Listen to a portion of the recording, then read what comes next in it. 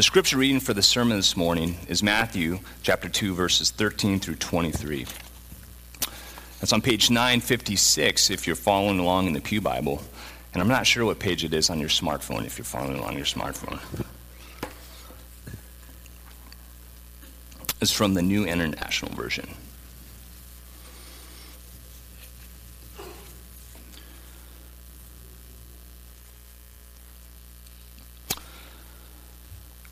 When they had gone, the Magi that is, an angel of the Lord appeared to Joseph in a dream. "Get up," he said, "take the child and his mother and escape to Egypt. Stay there until I tell you, for Herod is going to search for the child to kill him." So he got up, took the child and his mother during the night, and left for Egypt, where he stayed until the death of Herod. And so was fulfilled what the Lord had said through the prophet, "Out of Egypt I called my son." When Herod realized that he had been outwitted by the Magi, he was furious, and he gave orders to kill all the boys in Bethlehem and its vicinity who were 2 years old and under, in accordance with the time he had learned from the Magi. Then what was said through the prophet Jeremiah was fulfilled. "A voice is heard in Ramah, weeping in great mourning, Rachel weeping for her children and refusing to be comforted, because they are no more." After Herod died, an angel of the Lord appeared in a dream to Joseph in Egypt and said, "Get up, take the child and his mother, and go to the land of Israel, for those who are trying to take the child's life are dead." So he got up, took the child and his mother, and went to the land of Israel. But when he heard that Archelaus was reigning in Judea in the place of his father Herod, he was afraid to go there. Having been warned in a dream, he withdrew to the district of Galilee, and he went and lived in a town called Nazareth. So was fulfilled what was said through the prophets, "He will be called a Nazarene." This is the word of the Lord. Let's pray.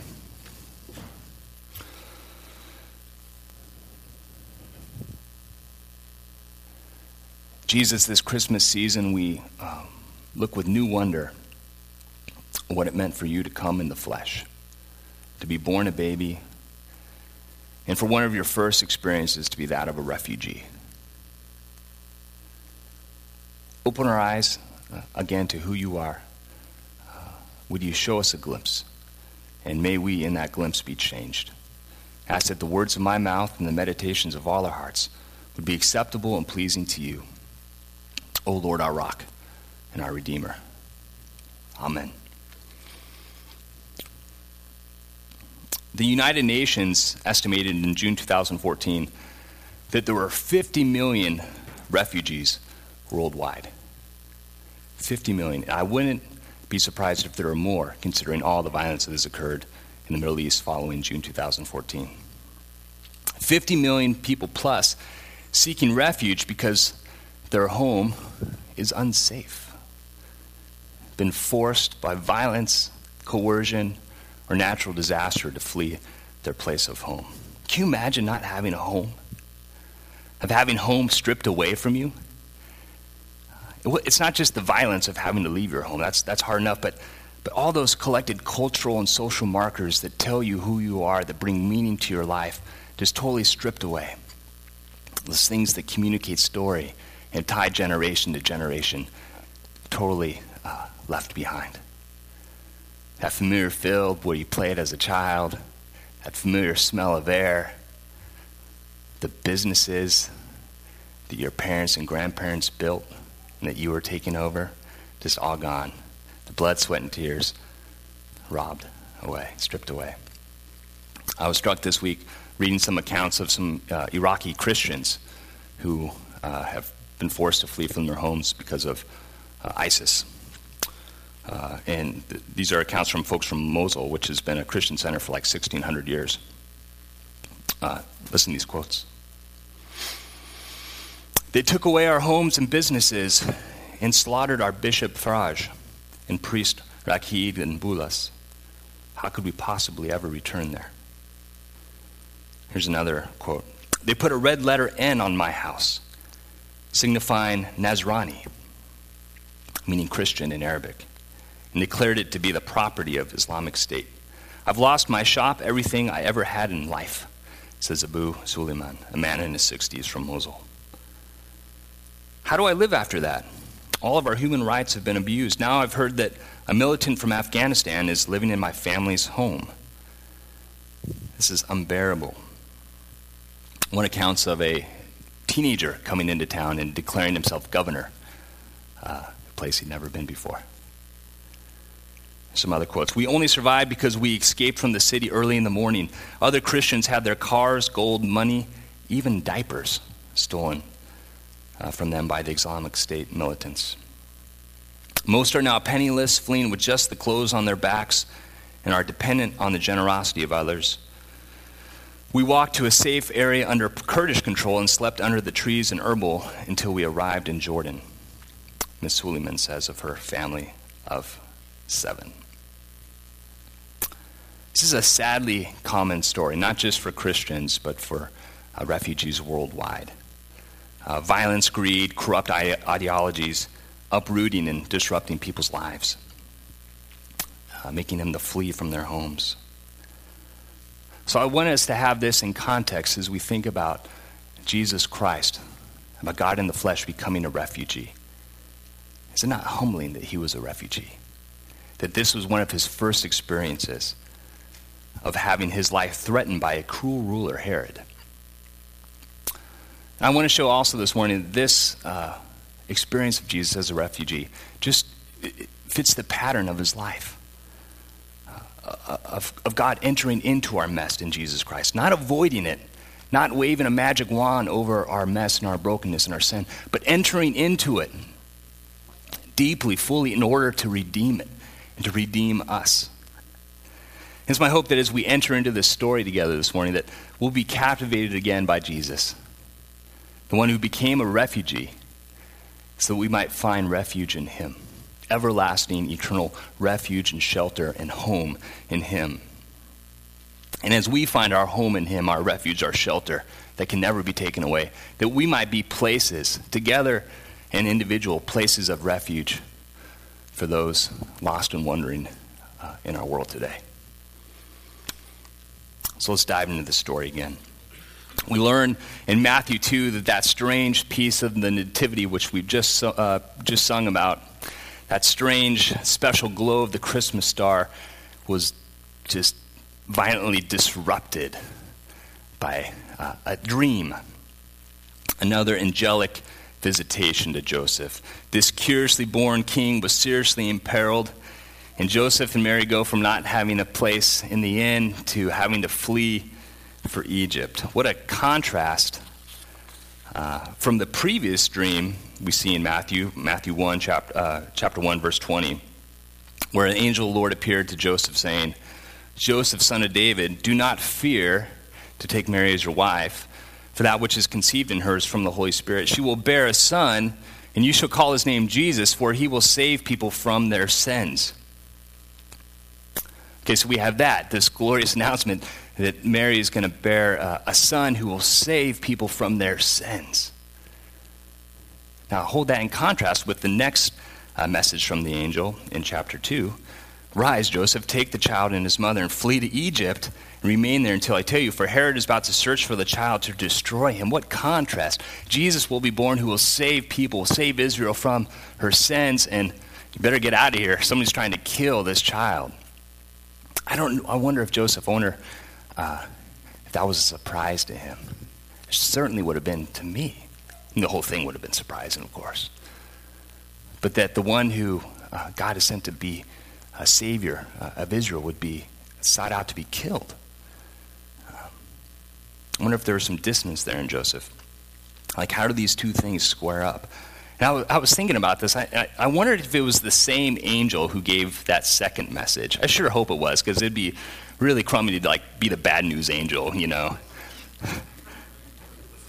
Like there's a good news angel and the bad news angel. And I'm glad that the angel, God chose not to disclose that information all at once. It came in pieces. First, there was to be the nativity, to really rejoice in the glory of the newborn Jesus. But not long after, we realized that it's not going to be an easy road and an easy path. We learned that the route of the Savior, his saving people from their sins, isn't going to be a walk in the park. In fact, it will mean, as mentioned earlier, it means Jesus wading into the depth of our brokenness and all the brokenness of human experience and sin. And again, redeeming us through his experience and triumph over it.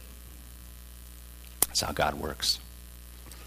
And again, I think of Joseph and Mary, and I look to them as models of faith. As we think about them and how the call of God affected their life, how them saying yes to carrying Jesus meant for them anything but ease. And I think we learn a valuable lesson. Our baptism in Christ, our anointing with the Holy Spirit, the calling of God upon our life to be a home for Christ doesn't mean that everything will be cozy and easy. It's very likely it'll mean the opposite. Responding to the call of God in your life means a narrow road. It means letting go of other options, leaving shallow comforts, denying self. It means situations that would overwhelm you with fear, except for the voice of God saying, don't be afraid. But I'm convinced that it's in these trying circumstances and in these difficulties that the wondrous shape and contours of the grace of Jesus Christ becomes clear. The shelter of God, the refuge of God that's described in Psalm 23. Our heads are anointed with oil, not in the place of ease and comfort, but in the presence of our enemies. We see that at work even now in the story, even here in the story of Joseph and Mary and the baby Jesus. But getting back to the story, it must have been really scary hearing the name Herod. Herod is trying to kill you, kill the son. Herod the Great was a sort of puppet king set up by Rome to rule the Jews. He was a wicked man, paranoid. He had one of his wives executed. And after that, his wife's mother executed. And after that, a son executed. And after that, another son executed. And after that, another son executed. This guy was crazy. If you sniffed in his direction, if you had any suspicion on his part of you're trying to grab power from him, you were done. So what a scary Herod is trying to get you. We learned earlier in Matthew that when the Magi instructed Herod about the newborn king, he sort of feigned interest, but in reality he felt threatened. And in 2:16 we learned that when he saw he'd been tricked, he became furious and sent and killed all the male children in Bethlehem and all that region, vicinity, and all who were 2 years old and under. What a brutal thing that totally fits the historical record of who Herod was.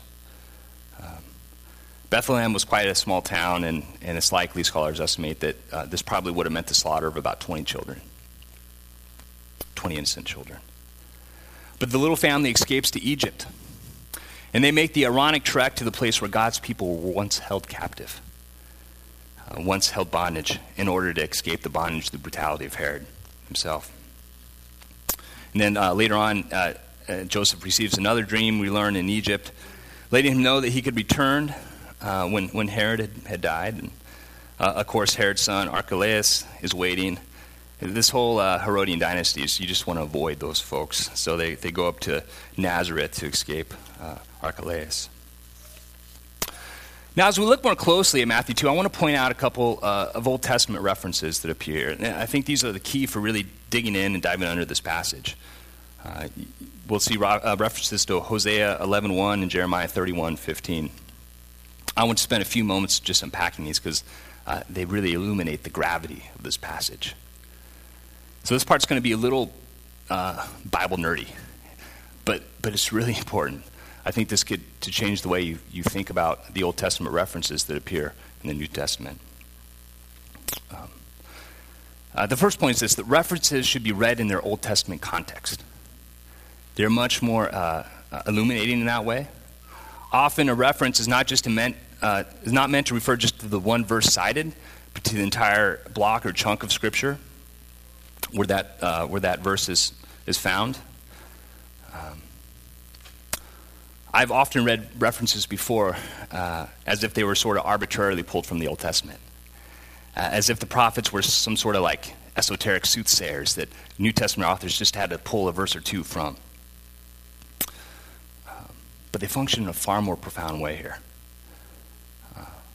References to the prophets in the Old Testament serve to illuminate in the life of Jesus, serves to illustrate how Jesus fulfills the big story of God that he has been telling in and through his people Israel. I'll say that again. Old Testament references illuminate how Jesus fulfills the story God has been telling in and through his people Israel. The story that Jesus has come to fulfill. And this story is one of rescue and deliverance of God's people from captivity. The story takes a surprising and wonderful turn in Jesus as God discloses that his rescue will not just be for Israel, but through Israel and her rescue, the rescue of the entire world. I'm getting ahead of myself here a little bit, but as we look at Matthew 2:15, the verse, out of Egypt I called my son. That's a reference to Hosea 11:1. You may see that in your Bible. It kind of points that out. Hosea, this appears in Hosea, and it speaks of God calling his people out of Egypt. And also, as you read on in Hosea, of Israel's subsequent falling back into idolatry after Israel being called out of slavery from Egypt. It's a story we all know, if we're familiar with the Bible. Now, this reference does not mean that Matthew is just ignoring the context of Hosea or the history of Israel and just arbitrarily, again, pulling out Hosea 11:1 to talk about this event in the life of Jesus and the life of the Messiah. Rather, Matthew sees that Jesus, as writer Kevin DeYoung puts it, is filling up the redemptive historical purposes of the nation of Israel. Matthew can claim that this Hosea passage, which talks about the exodus of Israel out of Egypt, is fulfilled in Jesus because Jesus is the embodiment of Israel. Again, Jesus is embodying the story of Israel in his very life. Out of Egypt, Jesus is being called. In other words, Matthew sees an analogy, a correspondence between the history of Israel and the history of the Messiah, Jesus. In the Gospel of Matthew, as you read on in Matthew, Jesus is cast as the true and faithful Israel. Matthew is retelling Israel's well-known story, but he's putting Jesus right in the middle of it. He's locating Jesus in the story of Israel, and he's locating Israel into the story of Jesus. This is a powerful thing. I'll explain why. Whereas Israel was delivered from Egypt and fell back into idolatry, in Jesus we'll see that as the embodiment of the new Israel in his life, he filled up, he fulfilled. Read in Matthew 2:15. So that the scripture could be fulfilled, that the Israel, the embodiment of the new Israel, the faithful son in Jesus, could fill up what was lacking in the first faithless son, Israel. All right, and we'll fill this out a little bit more as we look at the second reference. The second reference is to Jeremiah chapter 31, verse 15. A really interesting reference. The verse is, a voice is heard in Ramah, weeping and great mourning, Rachel weeping for her children and refusing to be comforted because they are no more. Jeremiah 31 is a phenomenal chapter in Jeremiah, which speaks of the glorious restoration of God's people from captivity in Babylon. But this verse falls right in the middle of that interesting, glorious restoration chapter. Rachel, who's sort of the figurative mother of the tribes of Israel, is weeping over the children of Israel who've been taken captive in our exile in Babylon. So in Jeremiah, Rachel is figuratively weeping over the situation of Israel. But as you read on in Jeremiah 31, this is where the famous scripture of sort of promising the new covenant comes from. And I'm going to read that. It's verse 33 through 34. This is the covenant I will make with the people of Israel after that time, declares the Lord. I will put my law into their minds and write it on their hearts. I will be their God, and they will be my people. No longer will they teach their neighbor or say to one another, know the Lord, because they will all know me, from the least of them to the greatest, declares the Lord. For I will forgive their wickedness and will remember their sins no more. So we have these two things held together. I believe Matthew's drawing a direct line for the experience of Jesus and the event in his life to this promised restoration that happens in Jeremiah.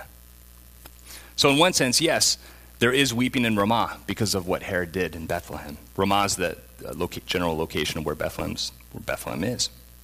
Innocent children were killed there, and there's weeping and mourning. But I believe Matthew sees this event as a direct line from God's promised deliverance of captives from the Jeremiah prophecy. And he sees this being fulfilled in the birth of Jesus. In the midst of the suffering of Israel's exile, a new and glorious hope has appeared. A new covenant that will be written on their hearts, and where they will know the Lord directly. Is this making sense? You see how Jesus is embodying the new Israel in his life, in his experiences? N.T. Wright points out that in Jesus' time there was a sense that, well, yes, the Babylonian captivity, which occurred in the 6th century BC, had ended. There was still a real sense in Israel that Israel was still captive. They were still under the rule of foreign powers. You know, after Babylon, it was the Syrians and Persians and then the Greeks, and then finally their current Roman occupiers. This meant that the Jews in Jesus' day were still waiting for that glorious deliverance from captivity. When they were talking about a Messiah, they were talking about that deliverance from captivity. That's what they were hoping for. That a David-like Messiah would vanquish Israel's enemies, its occupiers, its oppressors. So it's my contention that Matthew wanted to show us how Jesus embodied in his own life, from the very beginning, the story of Israel, that of captivity in Egypt and exile in Babylon. He wanted to illustrate how God in Jesus Christ was taking upon himself, entering into the pain and suffering, and even shortcoming, sin of Israel in order to redeem it. Through his life, his death, and ultimately his resurrection,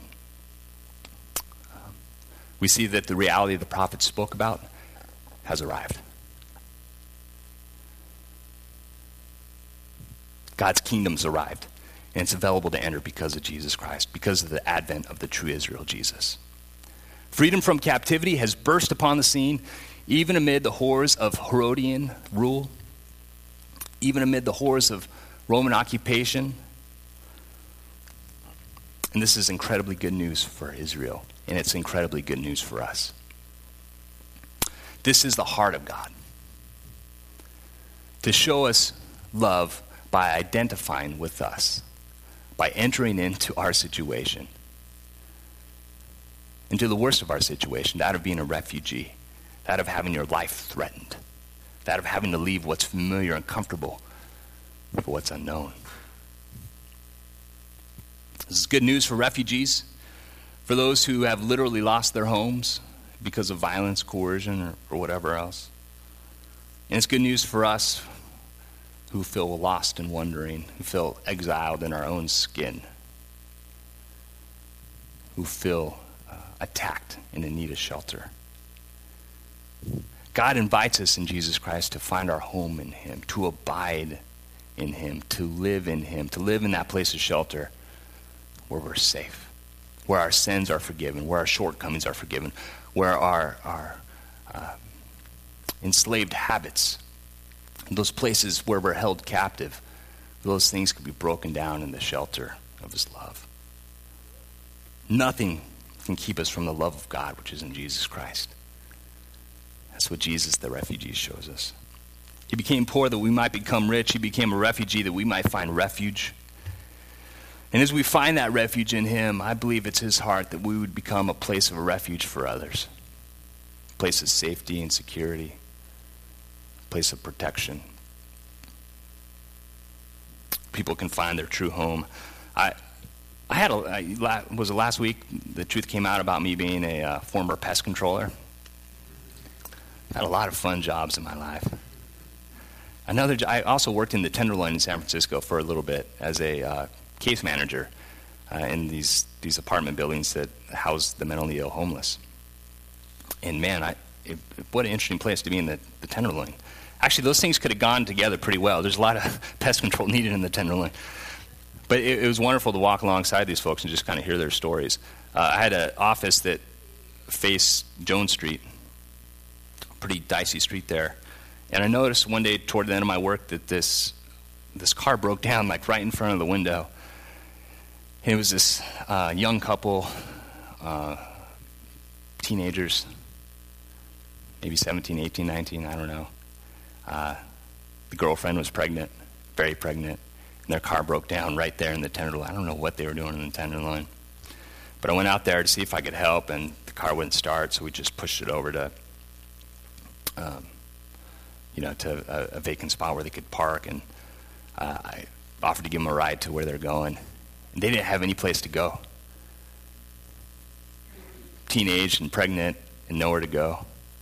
Just scrambling. You could tell the guy was trying to hold it together, trying to be like the man and trying to provide, but he was just falling apart, scrambling to call people. They finally get a hold of somebody where they can stay for a little bit. And it was near Christmas time when I was with them.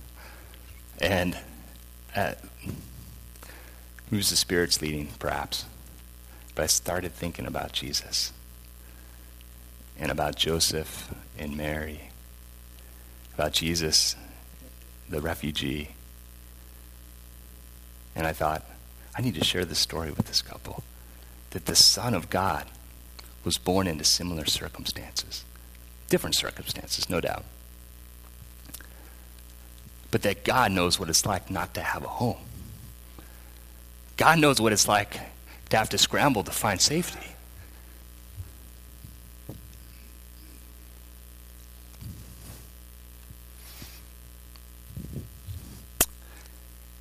I saw the light in their eyes light up when they heard that.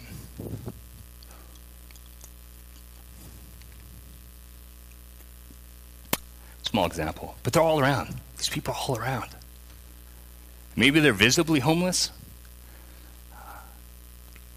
Or maybe it's people just need to hear they don't have to be afraid. There's a God who loves them deeply. So open your door. Let's open our doors to our homes, to these people. Let's open our hearts to them. Opening the door of our lives be the way people get to experience the refuge that you've experienced in Jesus Christ and the refuge available to them in Jesus. It's there for them waiting. So let's pray.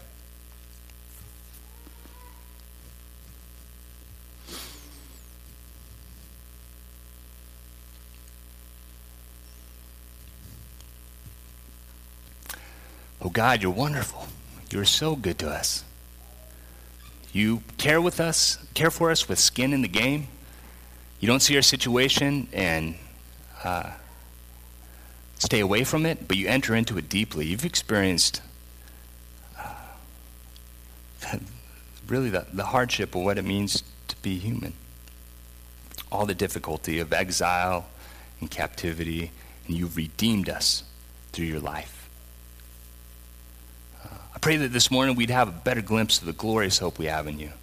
We can see, Jesus, how you fulfilled the story of Israel, and through that story have opened up the doors of the home of God to all of us. Lord, may we have faith to enter in, receiving the forgiveness of your sins and the new life that you offer us. You are a powerful God. And open our eyes to the ways you want us to be a place of refuge, a place of opening for others, that they might experience the God who longs to give them refuge. Pray in the name of Jesus. Amen.